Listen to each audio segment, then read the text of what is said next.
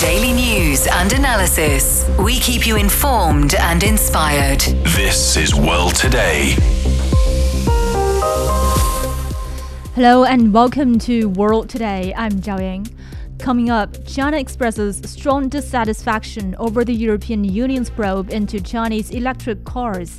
Is the EU's investigation protectionist in nature, as China has argued? Japan releases a second round of nuclear-contaminated water. What could be the long-term impact on the marine environment and public health as the discharges are expected to continue for decades? And what's behind the repeated incidents between the China Coast Guard and Filipino vessels in waters near Ren'ai reef? China has expressed strong dissatisfaction over the European Union's anti-subsidy investigation on Chinese electric vehicles. China's Ministry of Commerce said the probe lacks sufficient evidence and is inconsistent with WTO rules. The ministry said it will keep a close eye on proceedings and firmly safeguard the legitimate rights and interests of Chinese companies.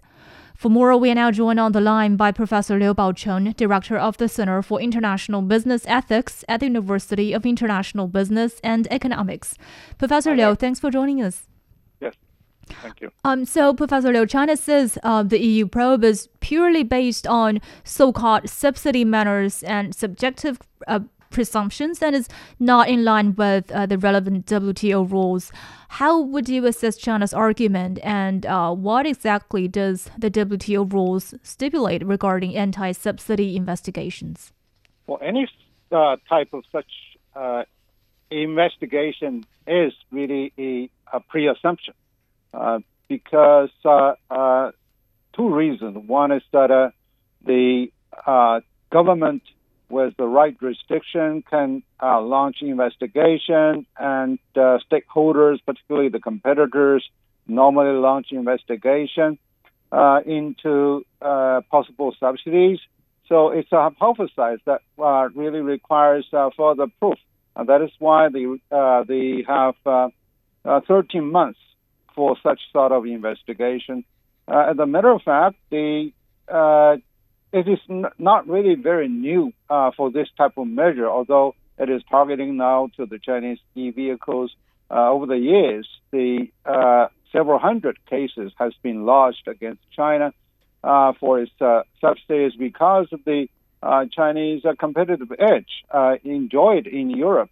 And with WTO rules, actually, WTO has the SDM mechanism, which means the subsidies and countervailing measures, which prohibits the direct export subsidy or subsidy for import substitution.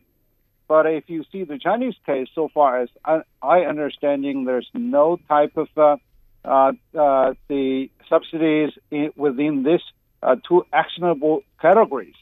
So therefore, I do not really see much of the hope that they are going to be a successful case against China.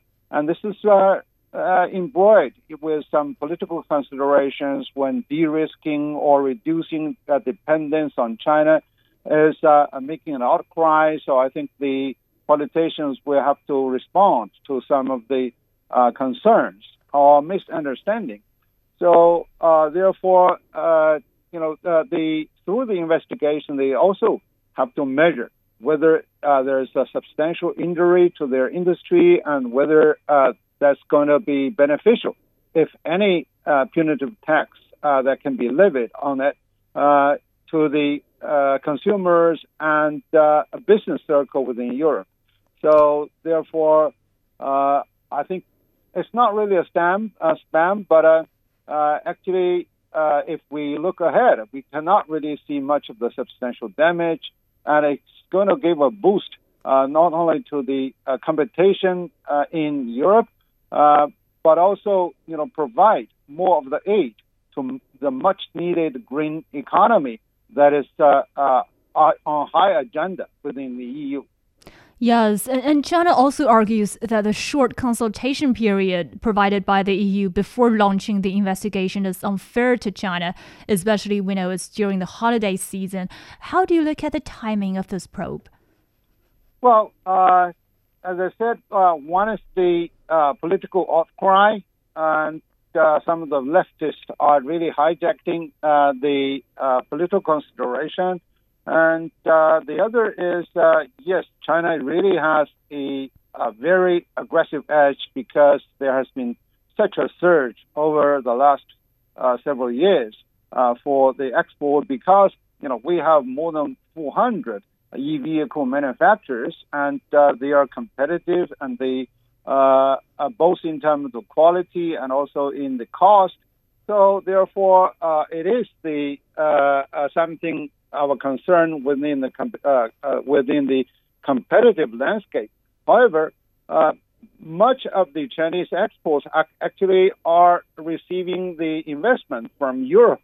So therefore, they kick the European companies out in China to enjoy the low-cost advantage, but then they shut the door for the export from China. So this is really a little ridiculous in that way. Mm-hmm. And China says the EU's approach is to protect its own industries in the name of fair trade and is in fact pure protectionism. Would you agree that the EU's investigation is protectionist in its nature? Well, it is protectionist, but according to WTO rules, no member within WTO are really there to have the obligation to inform the other party of anything of that nature in terms of subsidies, etc. And when actually Europe really started to generate their business, for example, Airbus, etc., they also provide subsidies in big volume. And the Chinese e-vehicle industries receive some of the job stock money, but that's a long time ago, and now they are fully competitive.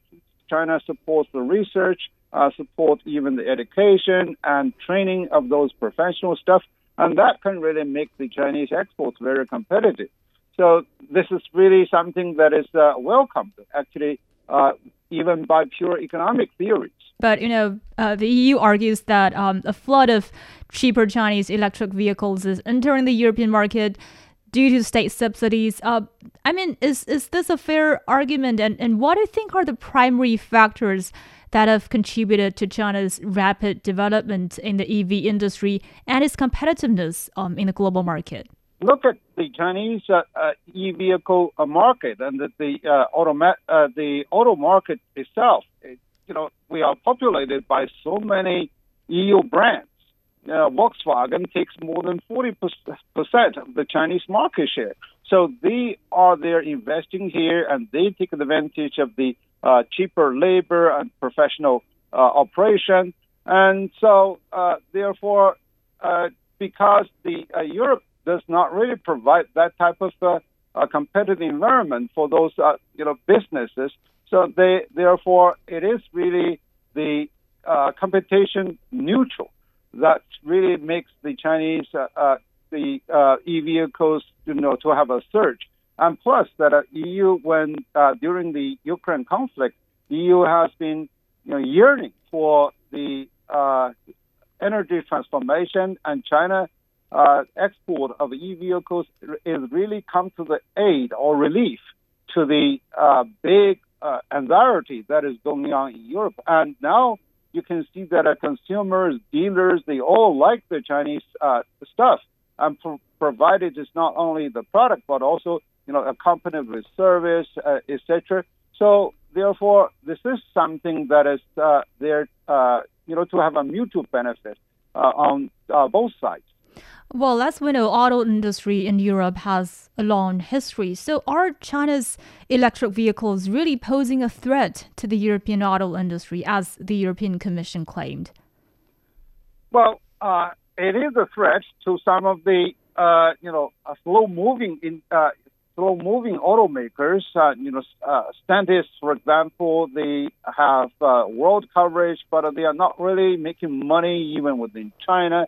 And they are the main driver behind all this, the behind all this type of investigation.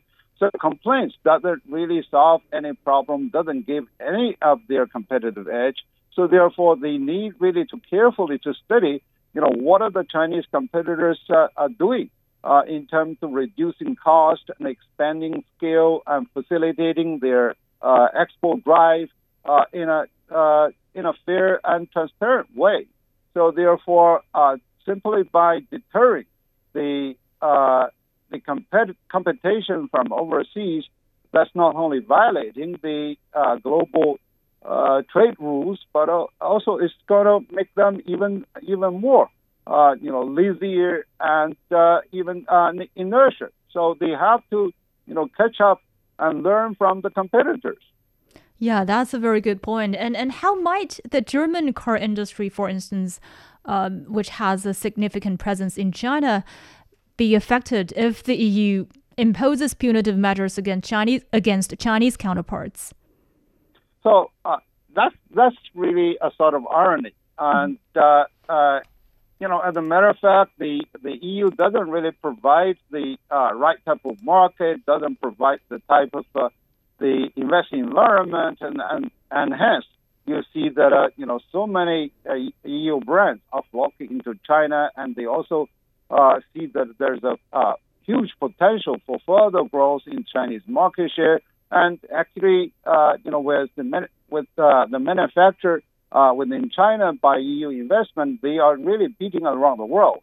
So some of the slow movers or laggers in the they like to stay at home, and then they begin to complain. Why you guys are taking our market share? Because it is really the consumers and it is the dealers and distributors who really are making the choice. It is not really the Chinese exporters who are doing that. So therefore, it really comes to alleviate a lot of anxieties of those consumers, because EU levied tax on the consumption of non-renewable energies, etc. So right now, this is really something that can really benefit on both sides, and so that they can really earn the grace period for a further and dramatic the energy transformation, not only on the roads, but also in boosting the further innovation. So therefore, competition needs to be kicked up rather than stifle those competition with protectionist measures. Yeah, thank you, Professor Liu Baocheng, Director of the Center for International Business Ethics at the University of International Business and Economics. You're listening to World Today. Stay with us.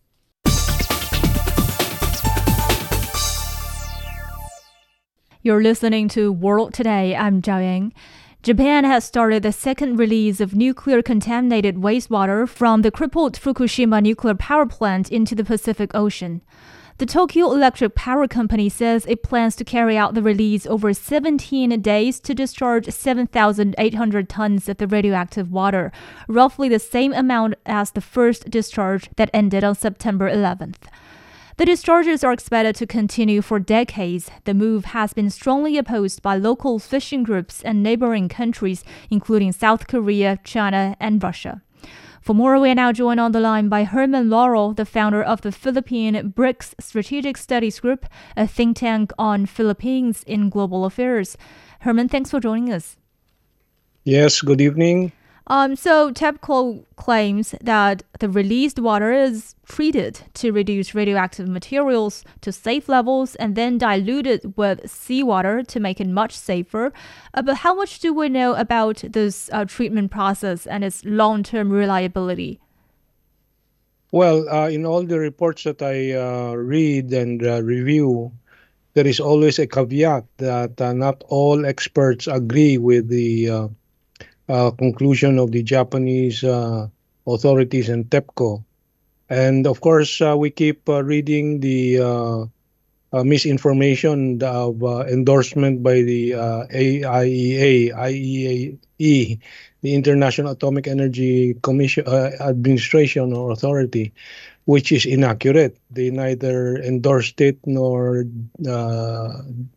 banned it or objected to it, but that was a cop out of their responsibility to really regulate the sector, the atomic nuclear sector.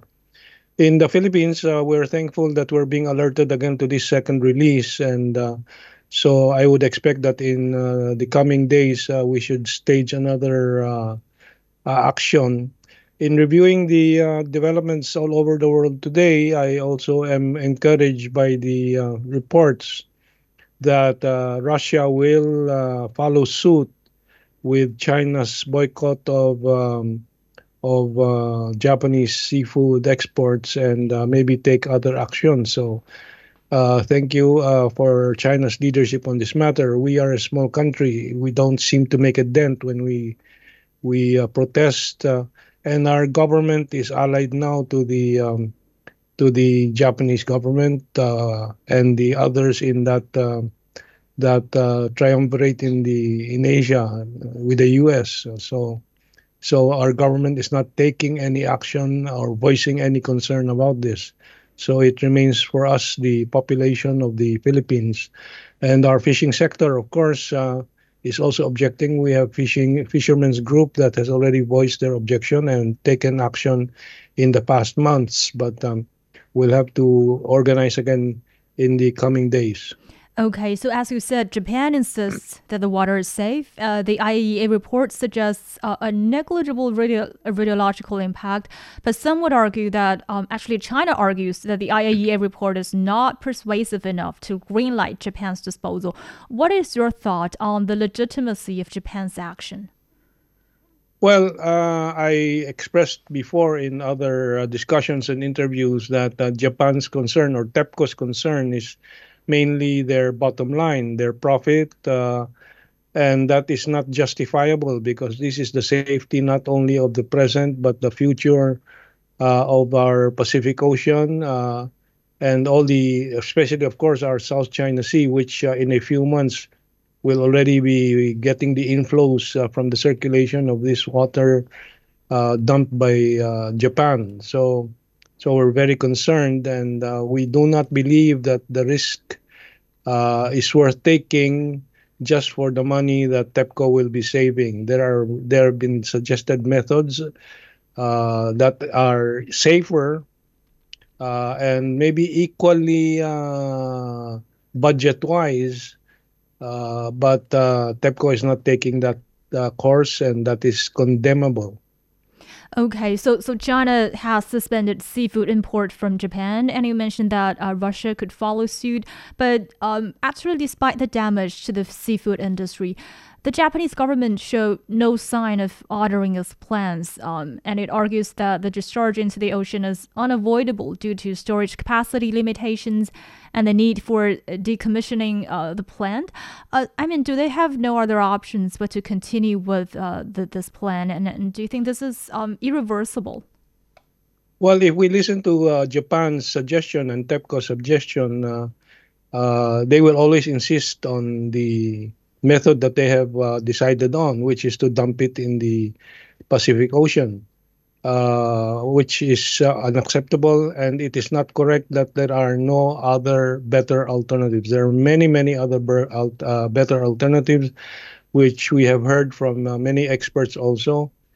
We have, of course, heard the TEPCO's experts' objection and those who support them objection to more storage tanks, saying that they're earthquake prone. They can also be damaged during earthquake. But there are many counter suggestions of earthquake-proof tanks, major tank storage systems that Japan can use, at least for the next few more years, while other approaches are discussed on this wastewater. So it's just that Japan is not taking its responsibility to the present and the future environmental safety of our oceans and our fishing industry. Mm-hmm. Okay, and also the Japanese government said earlier that construction workers stole and sold possibly radioactive metal from near the Fukushima nuclear plant. Does that raise concerns over the handling and management of radioactive materials in the Fukushima region? Yes, I've read about that. I've come across that.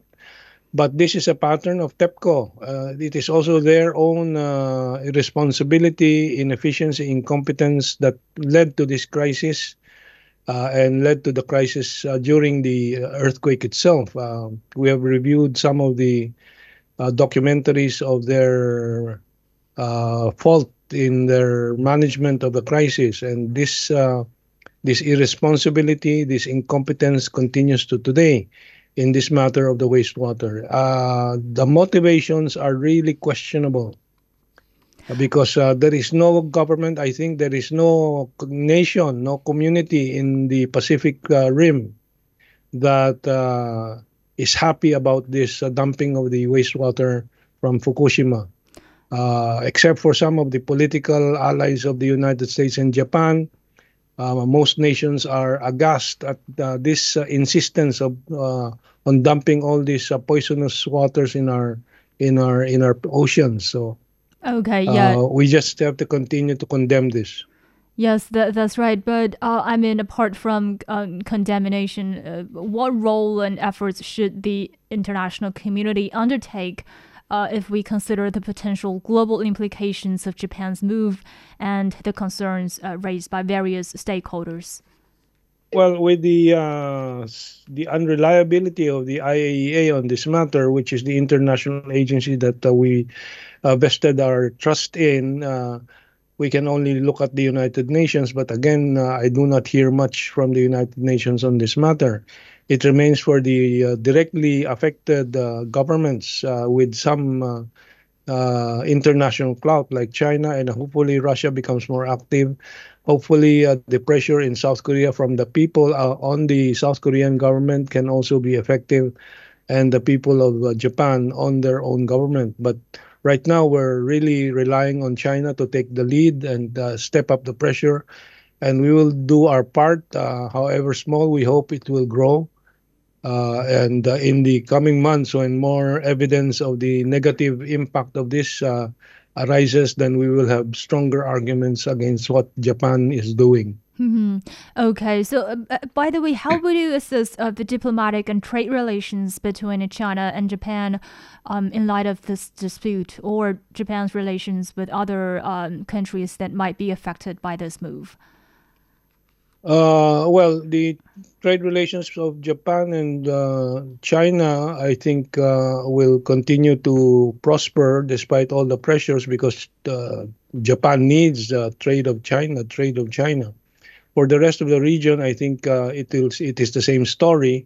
In the Philippines, of course, there's tremendous pressure, political pressure from the United States to limit the Philippines' positive relationship with China and cooperative efforts. But I think reality will dawn on our political leadership here also that the Philippines cannot grow without China in this region and without ASEAN and China together. So I think it's just a matter of time that trade will overcome all the barriers that the West is trying to put in our Asian unity and solidarity. Okay, thank you, Herman Laurel, the founder of the Philippine BRICS Strategic Studies Group, a think tank on Philippines in global affairs. Coming up, what's behind the repeated incidents between the China Coast Guard and Filipino vessels in waters near Ren'ai Reef? And remind our listeners you can follow us on Twitter on X at CGTN Radio. You're listening to World Today. Stay with us.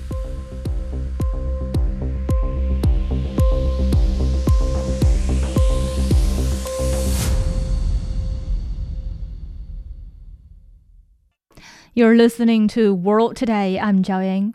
China Coast Guard says it issued warnings and conducted necessary control of a Filipino vessel that illegally entered waters near Ren'ai Reef on Wednesday.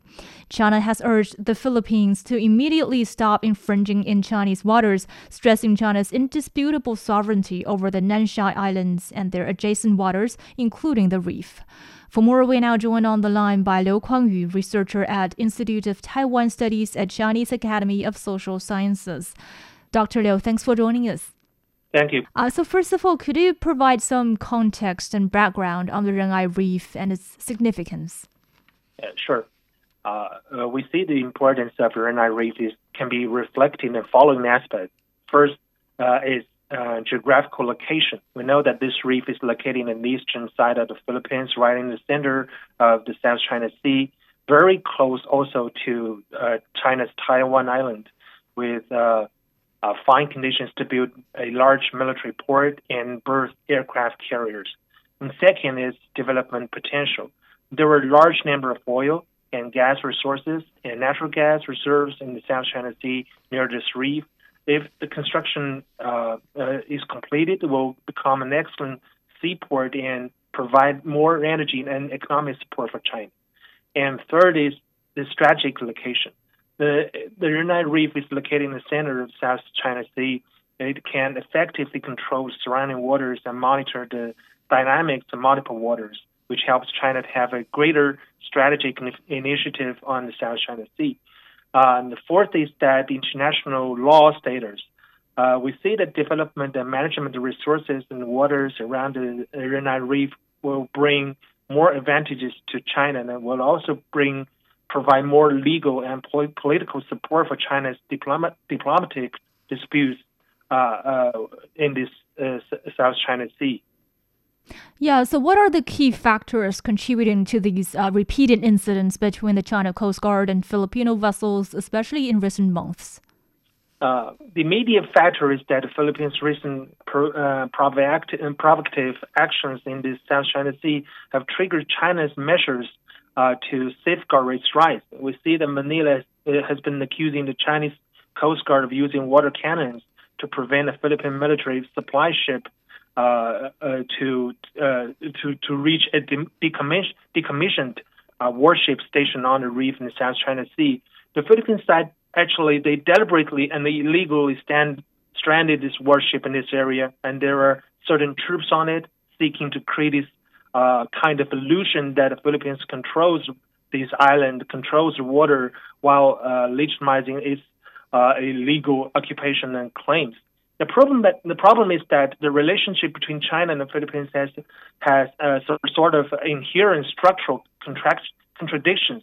But we know that the relevant disputes between China and the Philippines in South China Sea they involve territorial sovereignty over some islands and reefs and maritime jurisdiction claims, which bear some supreme national interest of both sides. Therefore, it's unrealistic to seek a complete settlement in the short term. But there is also another factor is that there is some long-term interference from external factors such as the United States. We see that this disturbance of the United States has been a direct factor between the long-term high fever of this maritime disputes between China and the Philippines, as well as recent escalation of the situation. We see that during President Marcos' visit to China in January, the China-Philippines joint statement reaffirmed that the disputes in South China Sea should be handled in a peaceful manner, and will be. And the two sides agreed to restart the consultation mechanism and joint development of oil and gas resources in South China Sea as soon as possible. However, it seems the United States is not very happy to see this relaxation of maritime differences between the China and Philippines, but has taken diplomatic, military, and other means to add fuel to these maritime disputes between the two countries, so that the situation continues to heat up. Okay, so China argues that it conducted these actions in accordance with the law, and it also stresses that it does not accept any claims or actions based on the South China Sea arbitration, which China says violates international law and is illegal, null and void.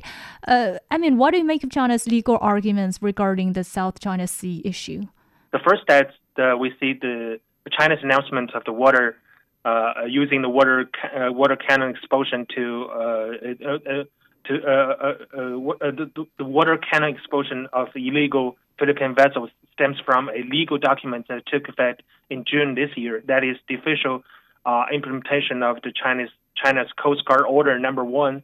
The main content of this order is to clarify the formal implementation of the provisions on the procedure of handling criminal cases by Coast Guard agencies, which clearly stated that the Chinese Coast Guard has the right to expel foreign vessels, remove foreign facilities, and arrest and interrogate foreign fishermen illegally operating within the scope of China's sovereignty in the South China Sea.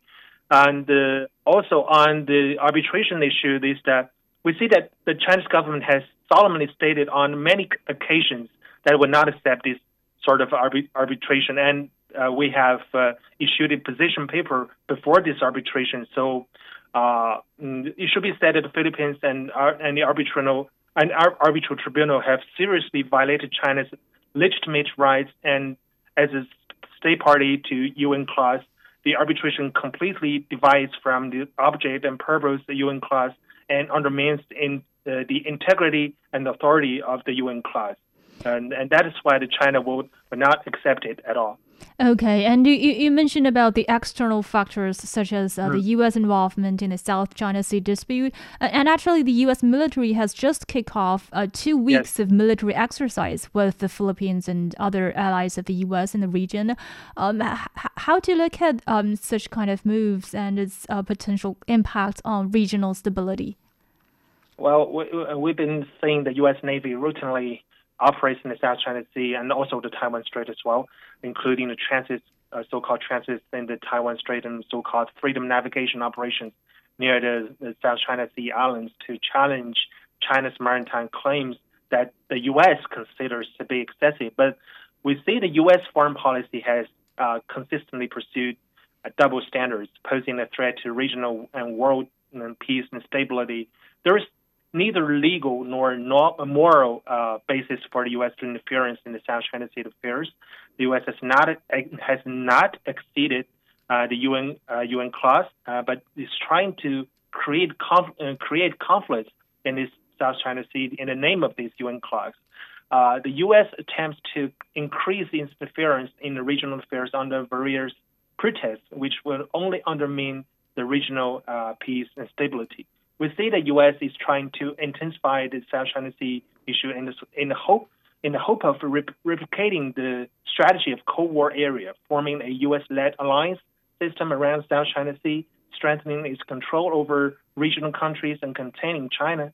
At present, many ASEAN countries are feeling pressure from the U.S. and concerned about the U.S. attempts to increase the military presence in this region, and the risk is to regional security brought by the U.S., British, Australian nuclear submarine cooperation have also aroused serious concerns among many regional countries.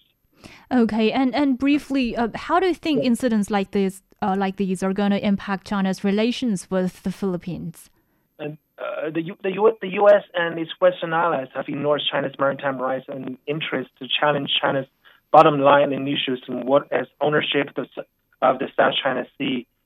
This is forming the situation of so-called containment of China at the sea, making the cost of China's breakthrough in the so-called first island chain much higher, hindering China's deepened expansion cooperations with relevant countries and undermine the peace and stability of South China Sea, including Philippines. Okay, thank you. Thank you, Dr. Liu Kangyu, researcher at Institute of Taiwan Studies at Chinese Academy of Social Science. You're listening to World Today. Stay with us.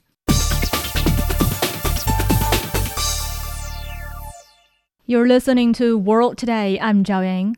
London is on the verge of reclaiming its ground as Europe's biggest stock market, less than a year after Paris took the top ranking.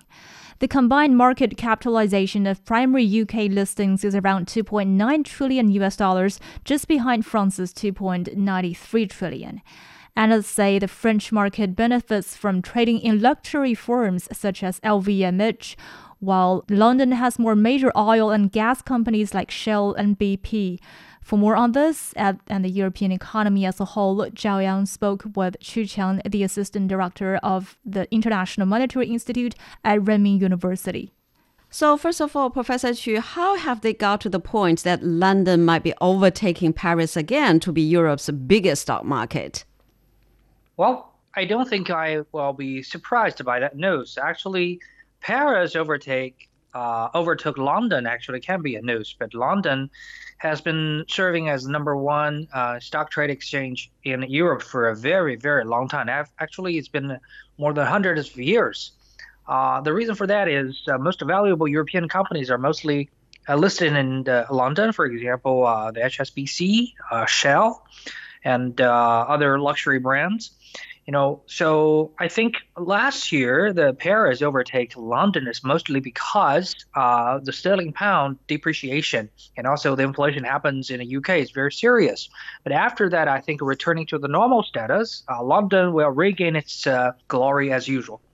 And this is the stock market, but talking more broadly on the European economy, the inflation in the Eurozone was 4.3% in September. This is still stubbornly above the ECB's target. So how would you explain the reasons behind? Well, I think the reason behind that is multiple. I think everybody would know that the pandemic and the long COVID situation will generate lots of impact even for now. And I think the issuance of a huge quantity of the currencies actually hit Europe, and it generated very serious inflation, as well as we see the Ukraine crisis and still be there and lasting for a very, very long time, as well as the whole global economic cycle has now been hitting the downturn, so which means the demand shrinking in Europe as well. So basically in Europe, they have the high inflation together with the low growth and low demand. That can be a problem. I don't think this situation can be alternated in a very short term. Still, we need to see what we can do to improve that. So can the ECB control this high inflation with the monetary policy, the interest rates alone? No. Actually, I think monetary policy currently can only serve as a very, very limited role in controlling the inflation. Well, you can actually kill the inflation by raising up the interest rate by a very large extent, for sure. But don't be fooled by only the concept of inflation, because when we're talking about economy, it's not only about inflation. It's actually about the real GDP growth and the people's benefit. You can have a very low inflation like Japan, but also you can have basically zero growth on the economy, so people's benefit wouldn't grow as well. So that's something you don't want to see. And also in some emerging markets, even though the inflation is considerably high, but also their real GDP growth can be also very high. So people's living standard are also being, improved. That's something we can accept. But right now, I think the problem is that we don't see solid positive growth in the GDP in the European Union, especially for people's real income. For example, in the UK, in Germany, people are actually having negative growth of income compared to the inflation, even though it's only 4% rather than 8% or 10%.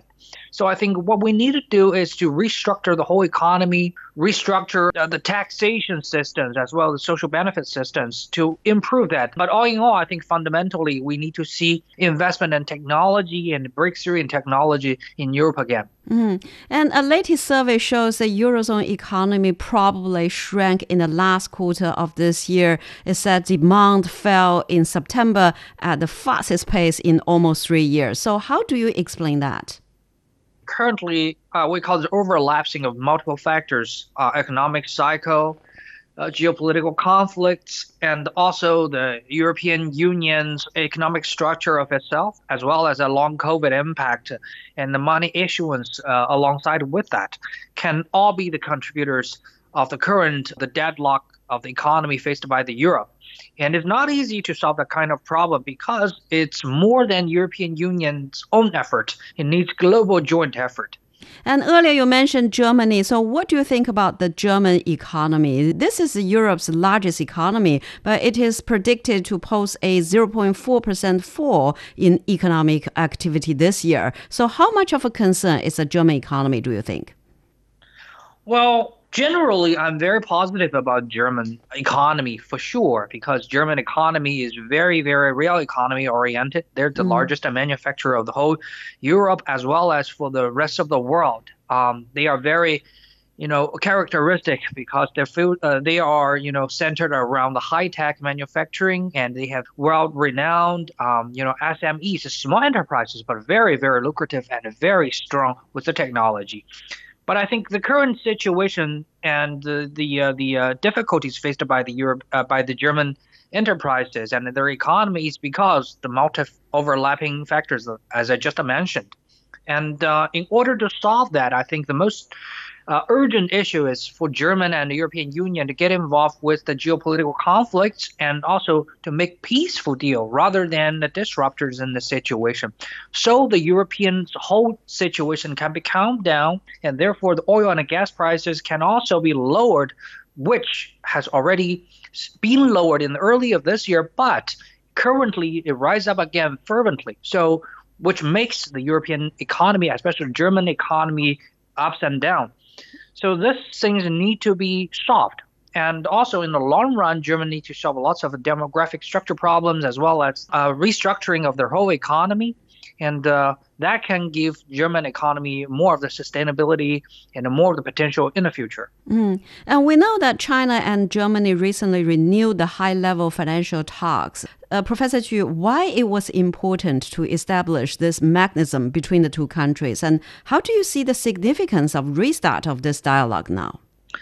Well, you have to understand the fundamental arrangement of the world economy is actually very simple. We call it two wheels. And the two wheels is the American capital plus Chinese manufacturing power. That's how the story goes, which continued the whole world's economy after the 2000 for more than 20 years with a high-speed growth. And also between these two wheels, there is a third party, which is the European Union, led by Germany and France. So in Germany and France, they also have capital, not as large as America. So you see London Exchange, Frankfurt Exchange, and the Paris Exchange are important, but not that large, even smaller than Hong Kong and Shanghai and Shenzhen. And also they have manufacturing power, not very large, but also very important. For example, they can build Airbuses and the Phantom, air fighters and etc. And also the bulletin trains. And so high-tech product. So together, this triangle makes sure the whole world runs smoothly economic-wise. But right now, since America tries to de-risk with the rest of the world, and they try to put America first, to prioritize American interest and also make America great again, by isolating itself from the rest of the world market. So which means the European Union and China now have more than ever the demand to, bond with each other more closely. Germany and China has a very long time friendship, for hundreds of years. Especially in the past 20 years, they've been working very closely on economy. They prioritize manufacturing. Now, I think it's time for them to have more of the arrangement and financial resources, so they can just fulfill the blank or the vacuum left by America in a capital cooperation. So they can, on one hand, join hands in manufacturing and high tech, but on the other hand, to help each other with the financial. That's Xu Qiang, the Assistant Director of the International Monetary Institute at Renmin University, speaking with Zhao Yang. The 19th Asian Games are underway in Hangzhou, with many new sports events making their official debut. How are sports evolving in today's digital age, and how popular are these newly added sports like skateboarding? Shi Chenduo spoke with Sabatino Araku, president of World Skate. We have seen a lot of enthusiasm for this both roller skating and skateboarding events. Tickets for those matches were already sold out in a quick manner. Are you surprised by their popularity? Oh, no, I am not surprised. I am not surprised because the popularity of our sport, we are the sport for the young, but many people, also the old, follow us. And so I am not surprised it's sold out for the ticketing in the yes, it's fully expected. Very confident in that manner. Let's go back a little bit. In 2017, the International Skateboarding Federation, or ISF, became part of the World Roller Skating Association after a few years of negotiation. Then the name was changed into World Skate. As president of World Skate, share with us, how has the new association been operating over the past few years? No, in the 17, we was the assembly in Nanjing. And so I remember very well when we changed the name, and we includes in our federation also the ISF, was the private association of the skateboarding, but they are working with us from many years. Is very good. But we changed the name, not because it was very nice, also because it was the International Roller Sport Federation, because it's the new appeal for the youth people. World skate is very easy to understand. Very, very, very, very good style for the youth people. Mm-hmm. So the basically the combination of the bodies helped promotion of the sports. Yes, we promote a lot this, but no, was very, very, very difficult. We put our effort for arrive to promote the skateboarding, for arrive to the Olympic Games, for have the good result in the world. But also in China, you can see what is strong our appeal now. Mm-hmm. Well, speaking of China, of course, one city, you already mentioned the name of the city, Nanjing, stands out in terms of this skateboarding. For example, it was named the capital of roller sports in 2016 by the World former, I would say, Roller Skating Association. So what made Nanjing the capital of roller sports? I must say again, thank you so much to Nanjing and all China sports, because all China help us, because believe us. I remember in 1915, we start one project with the Nanjing city. We organized the big seminary for the coaches, and 2016 the World Championship for the speed, for arrived to in 2017 the first World Roller Games of the history. And so thank you to Nanjing, we arrived to this great result. After Nanjing, we arrived to 19 in Barcelona, and last year in Argentina to the Buenos Aires. But thank you to Nanjing because allowed us to start. Mm-hmm. Was the first capital of the roller sports. Mm-hmm. We do see the popularity increasing basically throughout China, in particular in big cities, Beijing, Nanjing, Guangzhou, Shanghai, for example. So tell us, how did it become popular in China, such activities, such sports, and how do you read the development of roller sports in China, in particular in comparison with other more advanced countries in this field? But yes, we are improved in the popularity in the world, not only in China. In China, particularly because China is the nation of the youth people, because you have very many young people. But also, the roller skating particularly, not used only the youth people. We look at the many senior people like me, you, use the roller skating for fitness, on the bicycle way, for the no go to running or bicycle, but prefer go to roller skating, because it's the good fitness. The roller skating are the shoes of the future for me. Mm-hmm. Well, roller skating you mentioned, of course. Is there any prediction or any like a discussion about when will roller skating also be included in the Olympic Games? Yes, we are working.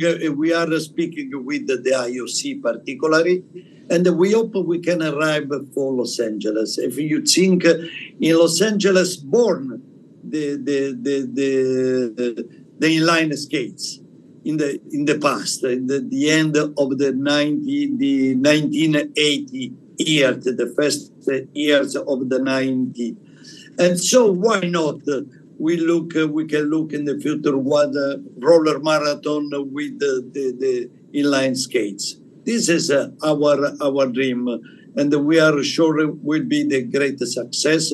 And also some discipline of the scootering is now a new generation, because many people use also the scootering or the skateboarding for go to the office. Many one scooter, one skateboarding, one skateboard is one car. No, in the way is good for our climate. Yes, increasingly integrated into our daily lives. Also, Mr. President, as there are more kinds of entertainment, constantly emerging on electronic devices, do you find that playing sports, even the most popular ones such as football and basketball, is facing a decline in many parts of the world? But I hope can be the opportunity for us. We must not have the fear about this, because we have many people, the young people use the computer, the phone, but we can be the opportunity for us to organize the championship, our federation, together on the track, but also the e-sport together. That is Sabatino Araku, president of World Skate, speaking with Xu Qinduo. And that's all the time we have for this edition of World Today. I'm Zhao Ying. Thank you so much for listening. See you next time.